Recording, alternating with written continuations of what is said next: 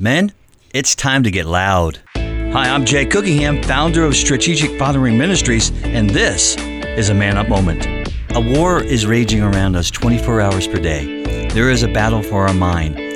A war has been declared on the way we think, the way we store memories and plan our lives. This battle is fierce, it's unrelenting, and because Satan is involved, it can be extremely confusing. Studies have shown that human beings have what is called a negativity bias.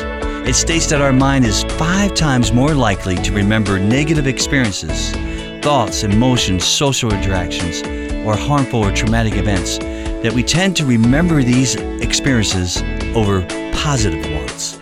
Simply put, we tend to hold on to harmful thoughts over helpful ones. Thankfully, there is a way to remap our mind. Psalm 101 says this, "Make a joyful noise to the Lord, all the earth." That phrase means to split the ears. This is not tame worship. This is a battle cry of joy, breaking the words of the enemy, his negative bias, his lies. We can split his ears with worship.